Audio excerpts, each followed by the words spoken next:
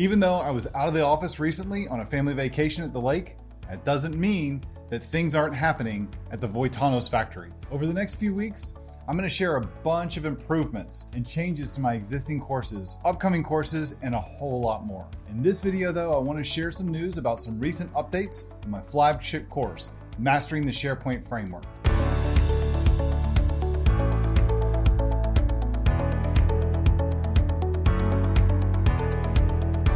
Hey, I'm Andrew, and if you're new here, please subscribe to get notified of future videos for professional developers on Microsoft 365 and Microsoft Azure topics. Okay, now let's talk about some of the recent changes to my course, Mastering the SharePoint Framework. This past month, I republished 2 chapters in the course on web parts and property panes. Both chapters have all the new improvements and features that refreshed chapters are getting, including the following things. I improved the resolution from 1280 by 720 all the way up to 1920 by 1080, so they're now 1080p.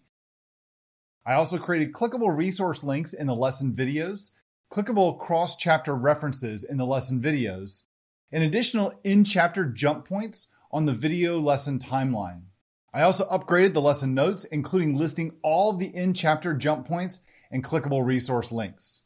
One of the most important chapters in the course, Chapter 7, is in the Fundamentals bundle, and it was completely re-recorded and republished. While the topics covered in the course are identical to the original chapter recording from 2017, I decided it was time to completely re-record all the demos and add some additional bits that were new in 2022. The biggest change that you're going to notice is that all the demos use a modern version of the SharePoint framework, version 1.15, and it's including all the project structure changes. Web parts are one of the core building blocks in the SharePoint framework, and this chapter, it just needed to be modernized. Now, while the chapter is primarily focused on the SharePoint Online experience and web developers using the latest version of the SharePoint framework, all the topics also apply to developers that are working in SharePoint on-premises deployments. And that includes SharePoint Server 2016 with Feature Pack 2, SharePoint Server 2019, and SharePoint Server, the Subscription Edition, or SE. If you aren't a student of the Fundamentals bundle today, check out the first lesson that I've linked to up here at the top of the video, as well as in the notes below. So you can get a preview of everything that's included in this chapter. Not all the chapters mandated a complete re-recording. The chapter on property panes, that's chapter 10 in the Fundamentals bundle, that's one such chapter. This is kind of a double-edged sword for me. On one hand, it's a bummer that nothing really much has changed with property panes since I originally recorded this chapter back in 2017. But on the other hand, it's kind of nice to know that it's so stable. Over the years, I've made a few small updates, but nothing that really warranted a complete re-record. So this time, the refresh was mostly just improving the features and the viewing experience of things I explained before.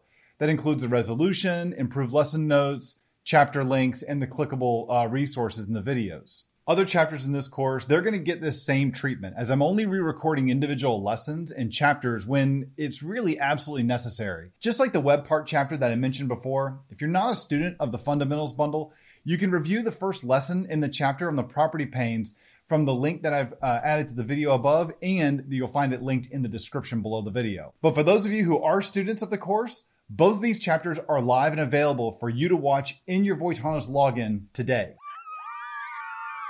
You're probably wondering what's up next for the course. Well, the next thing I'm working on is a big overhaul to the chapter on the SharePoint Framework extensions. That's chapter 13 in the Fundamentals bundle. This includes updates to field customizers, app customizers, and command sets, including all the API changes that Microsoft introduced in the SharePoint Framework version 1.14.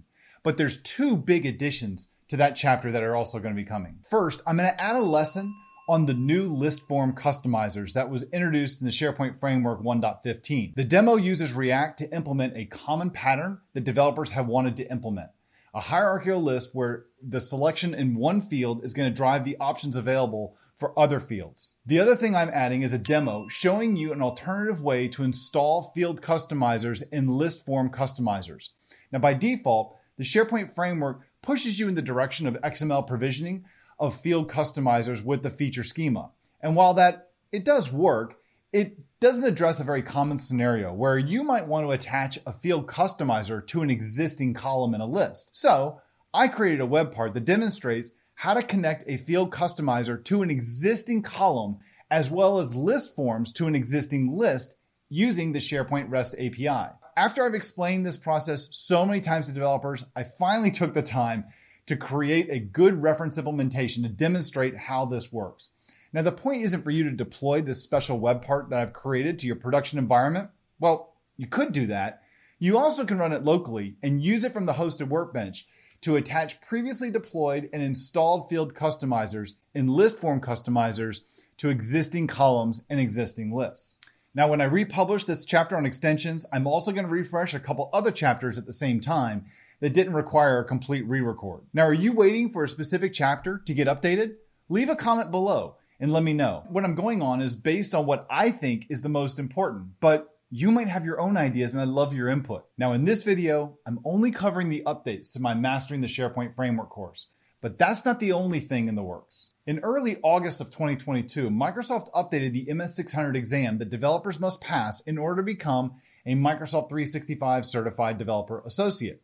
Now, I previewed some of these changes earlier this year when they were anticipated to hit in April, but Microsoft delayed these changes until August of this year. I'm updating my course with the new changes in this update, and I'm also updating the assessment questions for you to practice some exam questions. In addition, we're going to make some changes to how this course is priced.